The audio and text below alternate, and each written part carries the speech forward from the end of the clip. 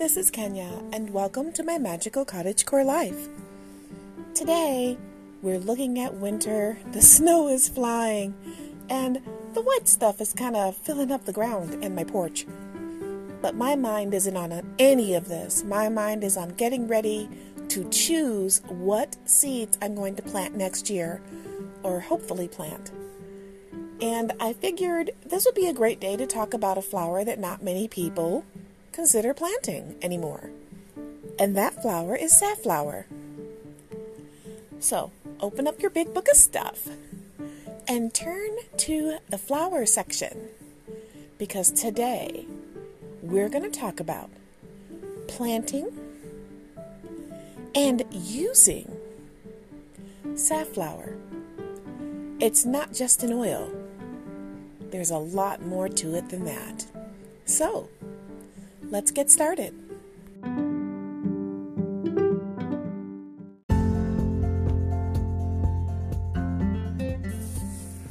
Now, you've probably seen safflower before. And more than likely, if you're of common experience, you've seen it in the grocery store, in the cooking aisle. And again, most likely you've seen it as a cooking oil, safflower oil. It's really hard to miss. It has a really beautiful color. And that's one of the reasons people really like it. But it's one of those herbs that's been around so long that people kind of forget that it wasn't always just for oil. It's still not just for oil, but most of the times when you go to the big chain supermarkets, that's what you see it in. But do you know how far back safflower goes as far as use in cooking? It goes way back, all the way back to ancient times around Kush and Egypt, and being cooked in the Middle East. It was something that was a part of the cuisine. Also, during the Middle Ages, it was part of medicinal usage.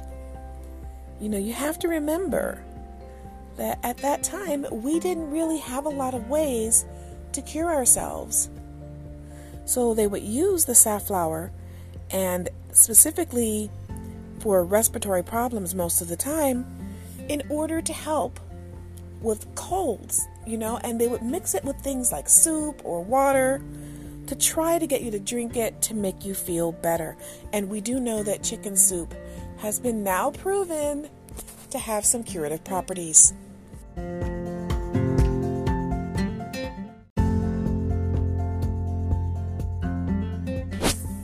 Now, before you start getting intimidated about how ancient this particular flower is, one of the reasons that flowers come, or any kind of plant or herb, come into regular use is that they're usually common. They're something that will grow in a lot of places. So safflower is one of those herbs or plants or flowers that actually grow in poor soil. So it's not a situation where you're going to have the most exquisite balance of beautiful, fluffy soil for this plant to grow. It will grow, period. But what it won't do is transplant well. So if you're going to grow this in your garden, you need to plant it directly into the soil. Do not try to make transplants. It won't work. It's just like that sometimes. And it kind of gives you that whole thing about where they say bloom where you are planted. In this case, it holds true.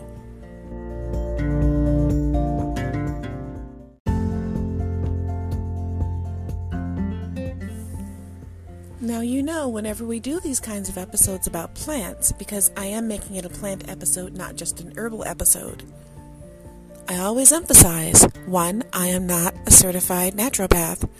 I am not a certified herbalist. I am not a doctor. And I wanted you to know that because you should know who you're listening to. I also try to always recommend you find out the Latin name of what plant we're talking about, because sometimes different plants have common folk names. So in this particular case, we're looking at Carthamus tinctorius. Okay? Now, planting this, it's not going to be hard. I mean, they grow basically you could probably do it in parking lot soil, but you wouldn't want to run over it with your car, obviously. And it is an annual, so you will have to collect the seeds or really let them drop if you want it to come back on its own. Because again, unlike a perennial, this plant's going to die out and it lives on through its seeds, okay? So keep that in mind, that you want to plant enough to use as well as enough to save for seed. That's one of the things that often people forget, is that they do have to plant enough to be able to use and some to keep for seed if they intend on being this sustainable garden.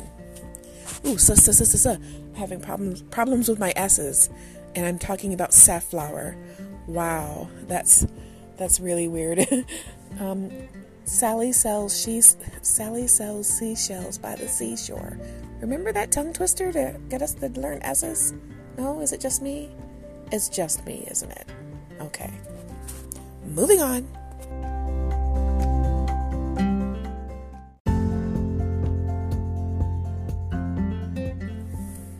Another thing you want to keep in mind about safflower is that it's one of those flavors that, while it is pronounced when you use it, it gives a wonderful, beautiful taste. The thing about it is that you will lose that taste using the dried flower. Okay? You can use it if it's dried, like buy it in the spice aisle if you can find it.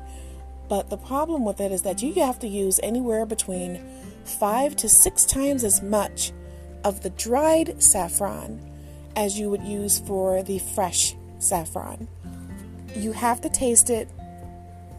It's just one of those things. Some herbs just lose a lot of their taste once they get dry, once they get old. I have a birthday coming up. Why did I think about getting old? Just old. Anyway, but no, some flowers do lose their punch as they get older, and this is one of them, especially when used as a cooking herb in creams. So keep that in mind, that having a good source of it, like marjoram, in your garden will make you the envy of most of your kitchen cottage garden cooks.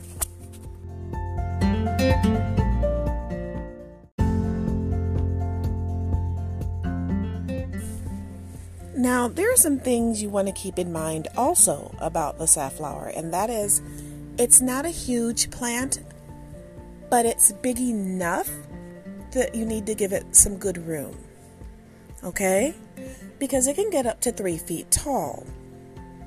So it's not like a thyme that you're growing.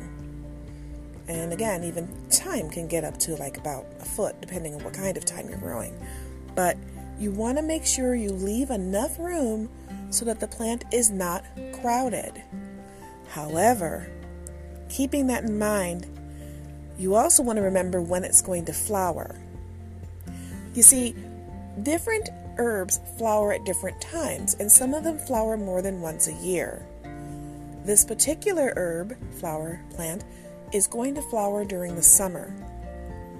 So you want to time your garden so that you have different things flowering throughout the season. Okay? So this will be something wonderful to have, flowering in your garden. And then after you do that, you have a nice salad and a pasta night that evening outside with a cream-based soup, and you could picnic next to some of the flowers that you've picked to help complement the meal. I'm just saying, I'm not a chef. I do know that there's supposed to be a difference in flavor also, that you can make it taste better, the flowers, if you crush them against a cutting board with the back of the spoon. It's one of those weird things, kind of like when you're using sorrel for fish and you kind of like smush it up and then squeeze it through a cloth towel as a sauce. It's just one of those things that you kind of learn by seeing and doing.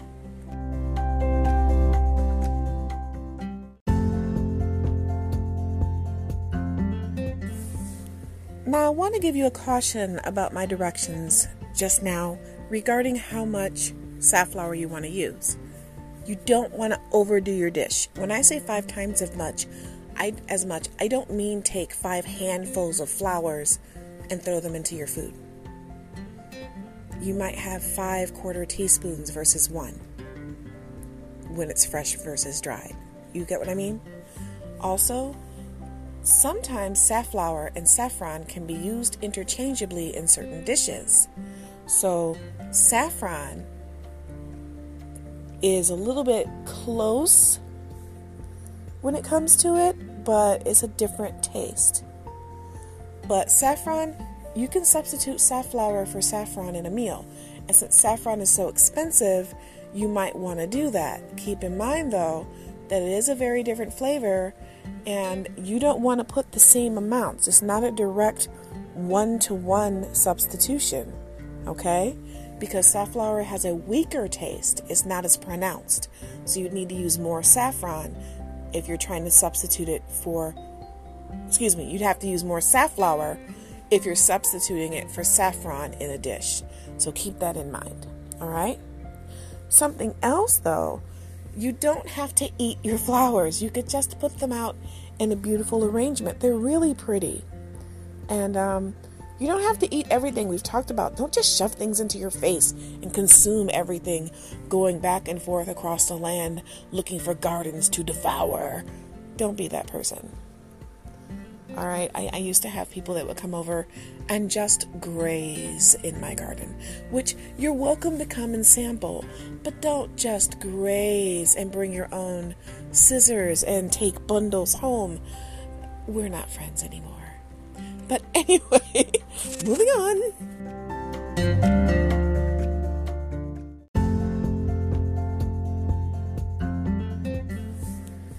Now, we've talked about growing it, we've talked about gathering it, we've talked about putting it into the ground to grow beautiful arrangements that you can have in the home. We've talked about giving it its space in the garden. Usually about 6 to 8 inches is good on either side.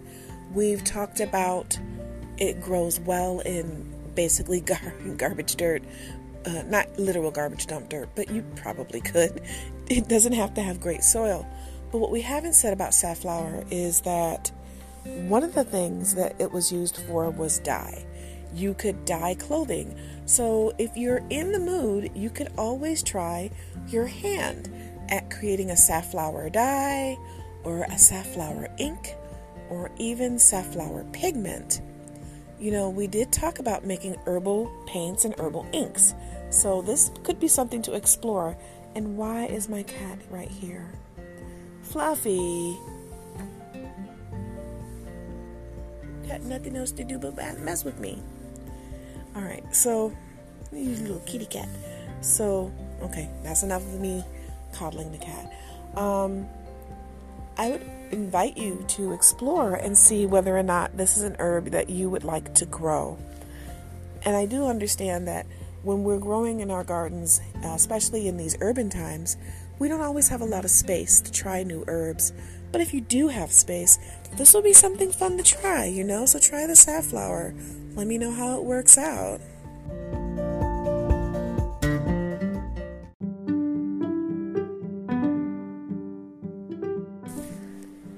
And with that, I think we've come to the end of this episode about safflower.